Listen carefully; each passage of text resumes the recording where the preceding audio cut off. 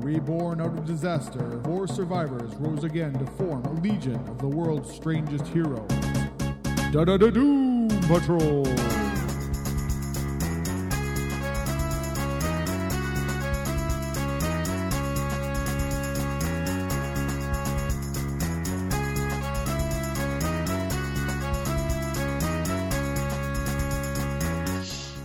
Okay. Hello, everyone, and welcome once again to the Doom Podtrol podcast. I'm your host, Scott Coles, and with me, as always, is Murray Fox, and we're looking at Doom Patrol number 47 from September 1991 by Grant Morrison and Richard Case. Yes, those guys. Those two. Those hooligans. Those hooligans, that's right.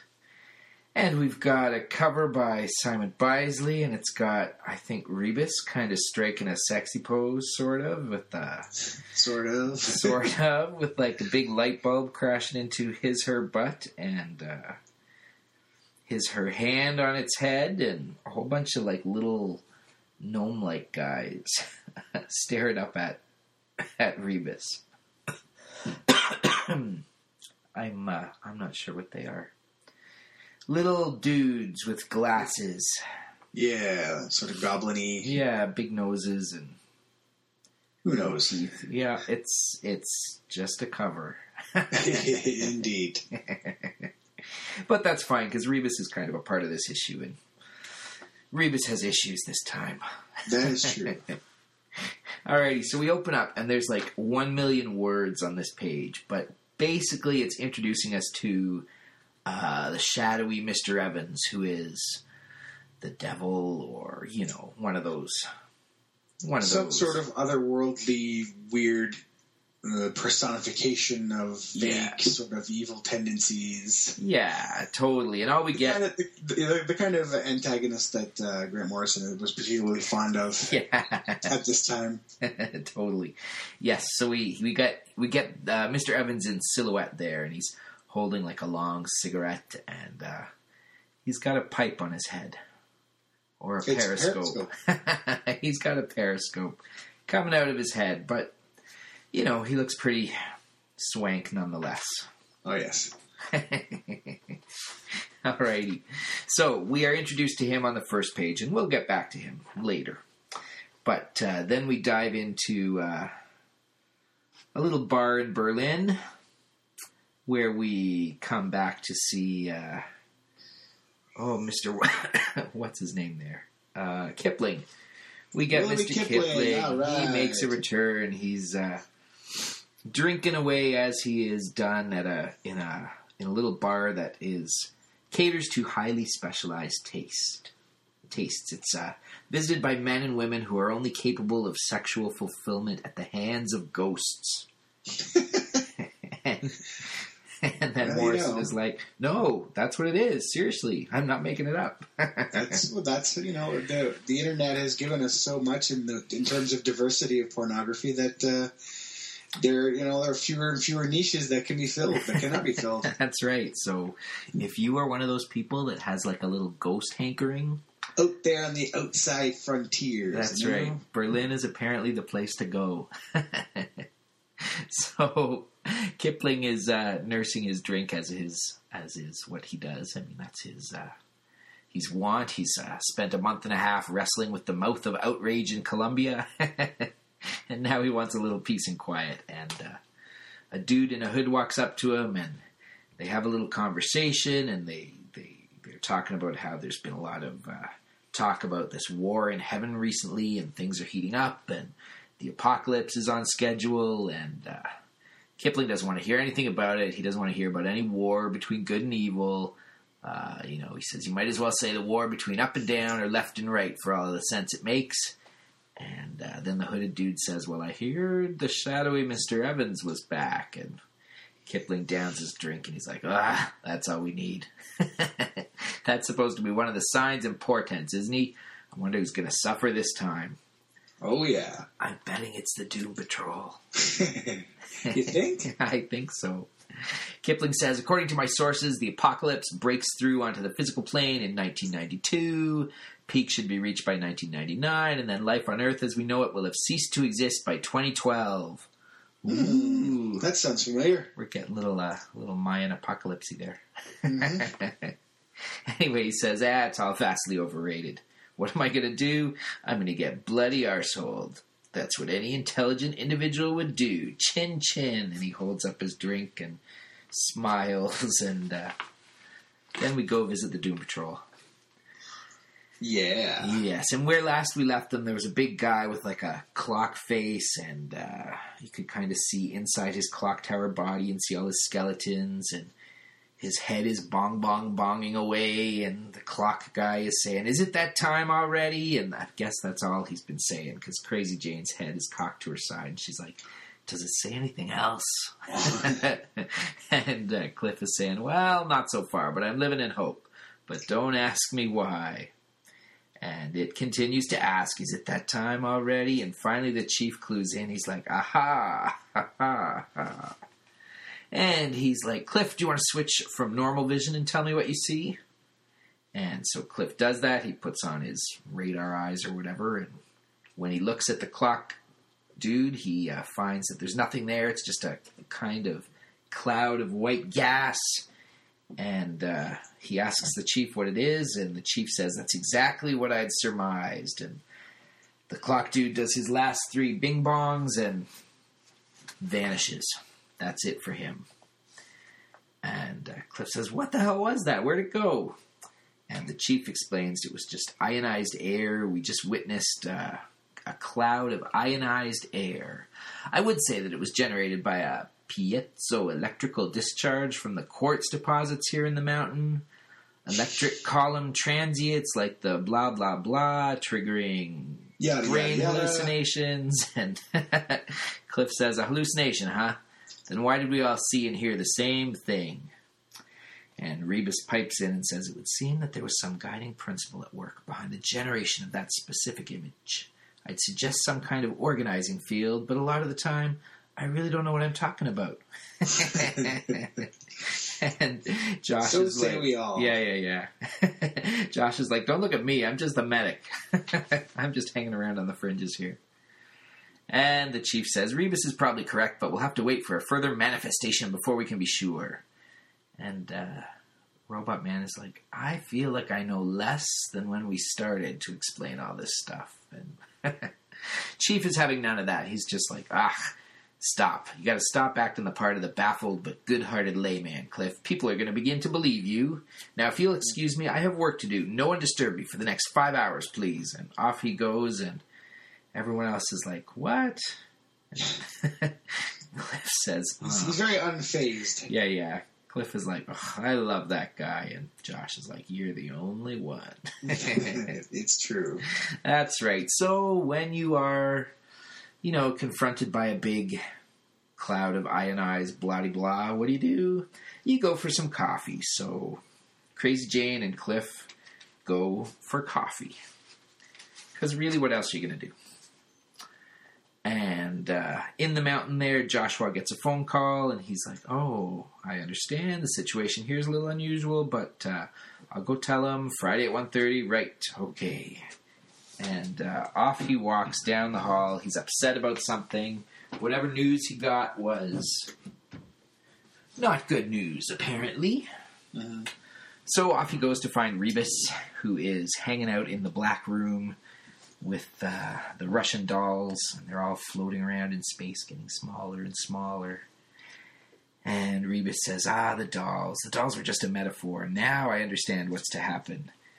And Josh comes in and says, look, I've got some bad news for you. I'm afraid your mother, she had a heart attack. She passed away in the hospital a couple hours ago. They couldn't track you down, but the funeral's on Friday. I'm really sorry. And Rebus just says, which one? And Josh is like, what? Which mother? He's like, Larry Trainor's mother, for God's sake.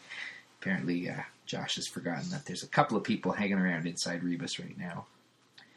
And Rebus says, well, she was an old woman. It was only a matter of time. Thank you for telling me, Joshua. You can leave now if you want to. And Joshua, he's like, what the fuck? And now he goes. Yeah, he's a little grumpy. And once Joshua has left, however, Rebus does say, wow, I wish I'd seen her. So look, there's a little bit of humanity inside. Still there. some of it in there, yeah, for sure. It's a little bit, yeah. So we move on, we switch scenes, we go to sunset in the sinking city. The sweet sewer perfume drifts through the open windows of the house without mirrors. That would be a horrible place to live. Let me just tell you. No mirrors. Gross. All right, the hour of silence is at hand, and there's something disturbing about the painting, and we've got this dude in white with frilly pants and fancy socks and a big kind of like, is that like a tri-corner hat, sort of like a, I don't know. It doesn't really matter, I don't think. He's looking at a painting, and he's like, fascinating. Oh, is that song? Keep feeling fascination. I could sing it, but that would be terrible. That would just be terrible. But who did that song? Fascination by Human League? I think it would. Oh, you know what? I bet it is. I wonder if I've got it. I've got a couple of their songs. I don't think I liked that song, so I don't think I have that one anyway. That's the one that... Yes, that one. I wonder if I do. I bet I do. Oh, if I do, I'll play it in the background there at some point. We'll put that in post. Yeah. Excellent. So while that song is bopping around in the background, dude is looking at this painting and he's like, exerts a fascination, and I can't get that awful song out of my head. And he looks at the painting, and there's a black stain that I've never noticed before on the painting. Ooh. And that's about it for him. That will probably come back to be some sort of important thing. Possibly. You might, you know. Then we get an advertisement for War of the Gods, the crossover event of 1991. Ooh, yeah, the one in which Grant Morrison appeared. Did he really? Yeah, remember, because he had written himself into Animal Man. Oh, yeah. Somebody else wrote him into the Suicide Squad War of the Gods crossover. Oh, and yeah, he ends up getting killed. He called himself the writer. That's funny. I don't know that I ever saw the Suicide Squad crossover one. Oh, it's kind of cool. They just picked up like a huge sort of battalion of second string baddies. Yeah. And they had to attack an island full of werewolves or something like that. That crossover gets a bad rap. I kind of liked it. There's lots of fun stuff in there. I don't think I could follow it for the life of me because I didn't pick up all the parts to it. But the parts I picked up, I liked. I thought it was all right. Yeah, I didn't have a problem with it. Yeah. There was another. I got to see Grant Morrison get killed, so that's pretty funny. That's always cool. I forget what else was going on at that time. It was like they had two crossover events going on at the same time, I think, but I don't remember. Oh, really? I think so. I'm sure there was another one going on at around that time, and I don't remember what it was. Or maybe it was like just a couple of months later or a couple of months earlier, but it'll come to me. But anyway, War of the Gods. That wasn't the God one. No, well, War of the Gods was the God one. No. Oh, you mean like the Genesis wave? Genesis. No, that was way later. Yeah. This was after Legends, after Invasion, maybe Millennium. Was Millennium around then? Or maybe it was after that? No, Millennium was before that, too. Huh. Yeah, because Millennium was around at Suicide Squad 9. Okay. This one was around... It was late 50s, I think. Okay. Maybe it was one of the... 15th. So you're looking at a couple, like 4 or 5 years later. Maybe it was one of their summer annual crossovers or something. Could be. Maybe. JL Ape or something? Maybe. I'm thinking Armageddon 2000, whatever. Anyway, it's not really important. It's not really important to this story. But we digress. We'll figure it out and we'll let you know. Anyway, we'll go have coffee with Cliff and Crazy Jane there. Sure. So, they're having coffee. It's like a little diner, checkerboard floor and everything, and Crazy Jane says, everyone's looking at us. And Cliff is like, Wonder why. Yeah. She's like, maybe this wasn't such a great idea. It was just to get out of that whole Doom Patrol setup for a while, you know? I have to warn you, things might get strange for a little while. My emergence has thrown the underground into turmoil. The persons within the woman are probably going to attempt to fight me. Things are going to become strange. And Cliff says, I'm kind of getting used to I'm getting the hang of strange now, Jane. You're going to have to go a long way to surprise me. She's like, well, maybe I will. Remember, I'm counting on you, Cliff. And then she changes a little bit, and her head cocks to the side. And don't you listen to her, Cliff. That Liza Radley, she's dangerous. You'll see. Ooh. Internecine warfare in the mind of Crazy Jane. You betcha. And then another personality takes over. Will you look after me, Cliff, please? You know I'll do what I can. She's like, okay, well, it's time. And off she goes to the bathroom. He's like, what? Time for what? You'll see. And he just shrugs his shoulders. He's like, I don't get it. Women. Chicks, what are you going to do? Right. I just want some coffee. Yeah. All right, so back to the black room with Rebus, and she looks at one of the little Russian dolls, picks it up for a little bit, and then floats it around and says, it's time, and he takes off his glasses and his coat, and he says, I'm scared. I think I'm scared. And he starts to unwrap. Uh-oh. He's unwrapping. Strip show! Yeah. It's sexy, all right. And yeah. As he's unwrapping, there are, like, bugs and stuff falling out of his wrappings. Oh, yeah. Well, I guess, you know, he's dead, so... Or close to being dead, his whatever. Yeah. Dead body bugs. They're always attractive.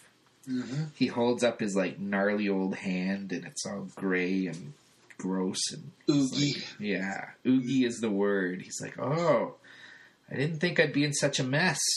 I've only been wrapped up. That's what happens when you hide under bandages all the time. You never know what's going on underneath there. That's right. You got to change those bandages. Clean them every once in a while. It's like showering. Yeah. Gross. So we'll leave Rebus for a while, floating around with the dead body bugs. And we'll go see Mr. What's his name? Jeepers. The shadowy Mr. Evans? Yeah, the shadowy Mr. Evans. He's out of the shadows now. He's hanging out in his room. He's like, beastly. Simply too beastly to contemplate. The very thought of taking my lovely house and all my souvenirs down once more onto the dreary physical plane is utterly distasteful, shamefully vulgar. He's a bit of a dandy. He is. Then again, I don't know why I should continue to be surprised by the cruelties of the universe that an invalid like myself should constantly be called upon. To brave all kinds of miserable weathers in order to go about his business is one of the resounding tragedies of existence. Clanky, shave. And in comes Clanky. He's like a little schoolboy with a clanky old leg there. A brace tied around his leg, and he comes hobbling in and hands him a razor and starts shaving his palm. Okay, sure. Yeah. Well, you know, what an argument I had back there, shadowy Mr. Evans. The man in the birdcage told me he'd been out hunting the white shrimp with its big harpoon, and I said he was a right liar. And shadowy Mr. Evans says, really, how maddeningly dull your conversation has reached. New summits of tedium, Clanky. Well done. We'll soon be able to place you beside quiet and private people on boring, long journeys. And then a little ballerina dances in, and shadowy Mr. Evans, I found another lovely poem in the old school magazine. It's all about how terrible war and nuclear bombs are. And he strikes a pose. Poetry, I shall die. Only joking, I utterly loathe poetry. And he pulls out a revolver and just shoots her to pieces. Which is really what you should do when people start talking about poetry. Wow. Totally. Yes. And as for you, Donald, have you anything constructive to say? And Donald is, he's kind of strapped to this chair, and he's got a big metal ball kind of chained to his forehead, which, you know, forces his head back behind the chair, so he's kind of constantly staring up at the ceiling. Yeah. He says, kneecap, single-handed sheet music. And Shadowy Mr. Evans just takes out his long cigar. A brave attempt at flattery, Donald, but your thoughtlessness or your thoughtless criticisms of my singing resulted in my being bedridden for 6 months. Such is my sensitivity, so you'll have to suffer for just a teensy bit longer. And he, taps his ashes into the dude's mouth, and off he walks. That's what he is. He's an ashtray, apparently. Yep. Human ashtray. Ah, me, down we go, he says. And we go see Cliff. He's staring into his coffee cup. Simple things, he says. And while he's waiting, out comes Crazy Jane. He's like, oh, yeah, what's up? Oh, Jesus. She's slutting her up. She is. She's got on a hot hoochie blonde wig, and she's wearing, she's all decked out in red and stilettos and lots of nylon, and yeah, she is slutting it up. Yeah. Think Julia Roberts at the beginning of Pretty Woman. Yeah, exactly. That's it. She's like, well, what do you think? What do I think? For God's sake, Jane, are you feeling okay? Don't you dare call me Jane. Crazy Jane's a dowdy, screwed up bitch, all that self-indulgent angst and torture. She just won't admit to herself that what she needs is to get laid good and hard. So she, of course, sits on the diner table and starts thrusting and doing the things that, lewd and suggestive women do. That's right, ladies with needs do. She's horny, She's horny all the time. You know what my daddy said? Daddy said I was a little slut, and when I grew up, I'd do it for money. And you know what? He was right. And she grabs her cigarette, and she starts putting it out on her legs, and she's messed up. She is messed up, and Cliff has seen enough. Of course, he's let her do all this, so apparently he was enjoying it a little bit. But well, there's not a lot you can do to stop a crazy person once they're on a roll. That's right. You got to let them roll a little bit. Let them work it out. Yeah, cigarettes on the thigh, however, were enough for him. So he's like, all right, Jane, you're hurting yourself. And she, of course, propositions him, and she's ready to do it on the table, but he's like, all right, don't flatter yourself. I think we should go somewhere and talk about this, don't you? And she's like, I don't want to talk. He just leads her out anyway, and off we go. Oh, there we go. We got a page for the annuals. Yep, Armageddon 2001. That's what was right. Good call. Excellent. Alrighty. Well, I guess that was a crossover event. Yeah, sure. Sure. I bought more of that one, I think, than I needed to. There were some good things when the creative staff gets wind that everyone's figured out the sort of grand twist and then decides to change it for no good reason whatsoever. Yeah. Inexplicably. Yeah, it's kind of a downer. Yes. Alrighty.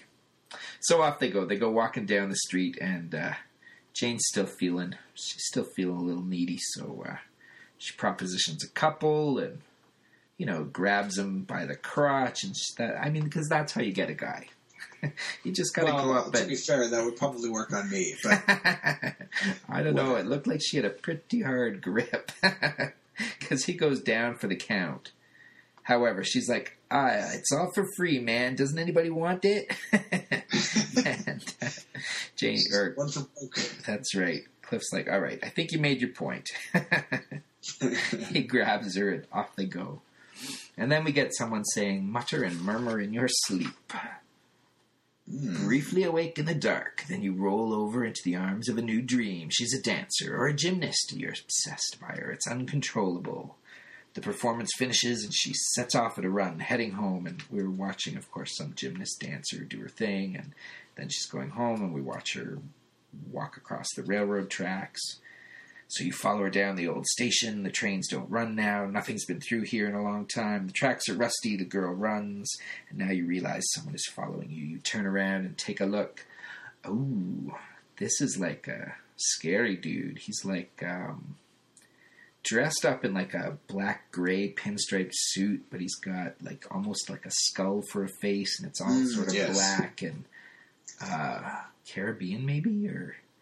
What is maybe, it's hard to tell. I think New Orleans when I look at him, but... yeah, sort of voodoo-y. Voodoo-y, yeah, totally. Anyway, it's death, apparently. Death looms along. Nice and easy, without a care in the world. Death out running in broad daylight. But it's not you he's after, not today. It's the girl he wants. So he chases after the girl, and he closes in on her, and you shake in your sleep, and the excitement mounts.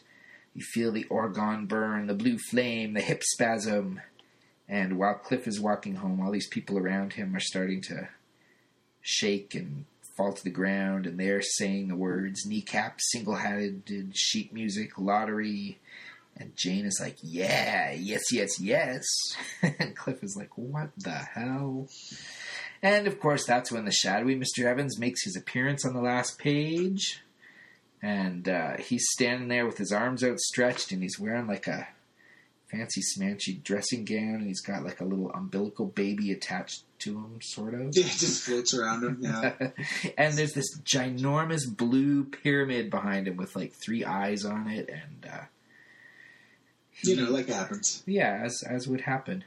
Reverse my buttocks, Sergeant Major, he says, and that's our cliffhanger word bubble. One of the most boggling cliffhangers ever. That's right. He has apparently picked up a lisp as he's come down to... just for fun. The mortal plane. For kicks, That's right. Like the kids do. That's right. They lisp. Alrighty. Then we get the letters page. Oh, this is the fun part of the letters page. I think it's Tom Pyre. I think he's the editor. Yeah. He's decided to...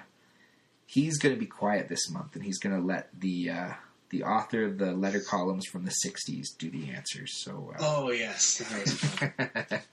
So some of the answers are quite funny. We think you're ring-a-ding-ding, gal, too, Liz, honey, but we can't clue you in about Beast Boy because the DP is chock full of surprises. Yeah, Daddy-o. And that sounds like something that you might see in the 60s. However, the next one... Thanks for the wild idea about Nerve Nut. Whatever he's supposed to do, Jill, but I think we're loaded with oddballs. As for Beast Boy's tight-fitting uniform not showing a bulge, he had it made by a top tailor. What else can we say? I don't remember that letter popping up in the 60s. Well, I didn't read them all, so I couldn't say for sure. It might be in one of those in-between issues. Yes, there's some fun stuff in there. Fun stuff for sure. Maybe some boob-tube bigwig will see what a little old moneymaker the Doom Patrol could be and get wise. Lovely, lovely, lovely. Ooh, someone's asking for a Doom Patrol annual in 1991. Yeah. We'll see. There should be one coming along sooner or later, I think. Maybe later. A little bit later, yeah, they get their first annual during the Children's Crusade. Vertigo, the Vertigo crossover. Yeah. Once they're actually full Vertigo. Yes. Which hasn't actually been created yet, so. Oh, that's right. Yeah. So maybe it is after. It's after Morrison then. Yeah. Oh, it's post Morrison. That's it in the Pollock run. Alrighty. So there you go. That brings us to the end of this issue. It's kind of a fun one.